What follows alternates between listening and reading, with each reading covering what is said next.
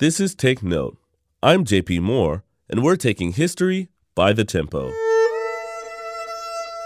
Music is essential in many countries, as it is used to create a sense of national identity and culture. However, in 1933, Nazi officials made an effort to remove Jewish culture by stripping musicians of their positions to make the music in Germany reflect the ideals of the Nazi campaign. Today, we honor those who were forced out of their homes and removed from their positions for International Holocaust Remembrance Day.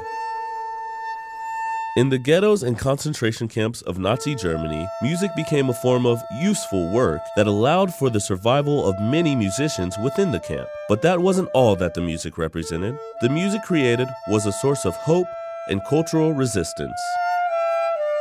Ilse Weber, who was a Czech poet before being taken to camp in 1942, wrote songs while working in the children's hospital within the camp to lift the spirits of the children.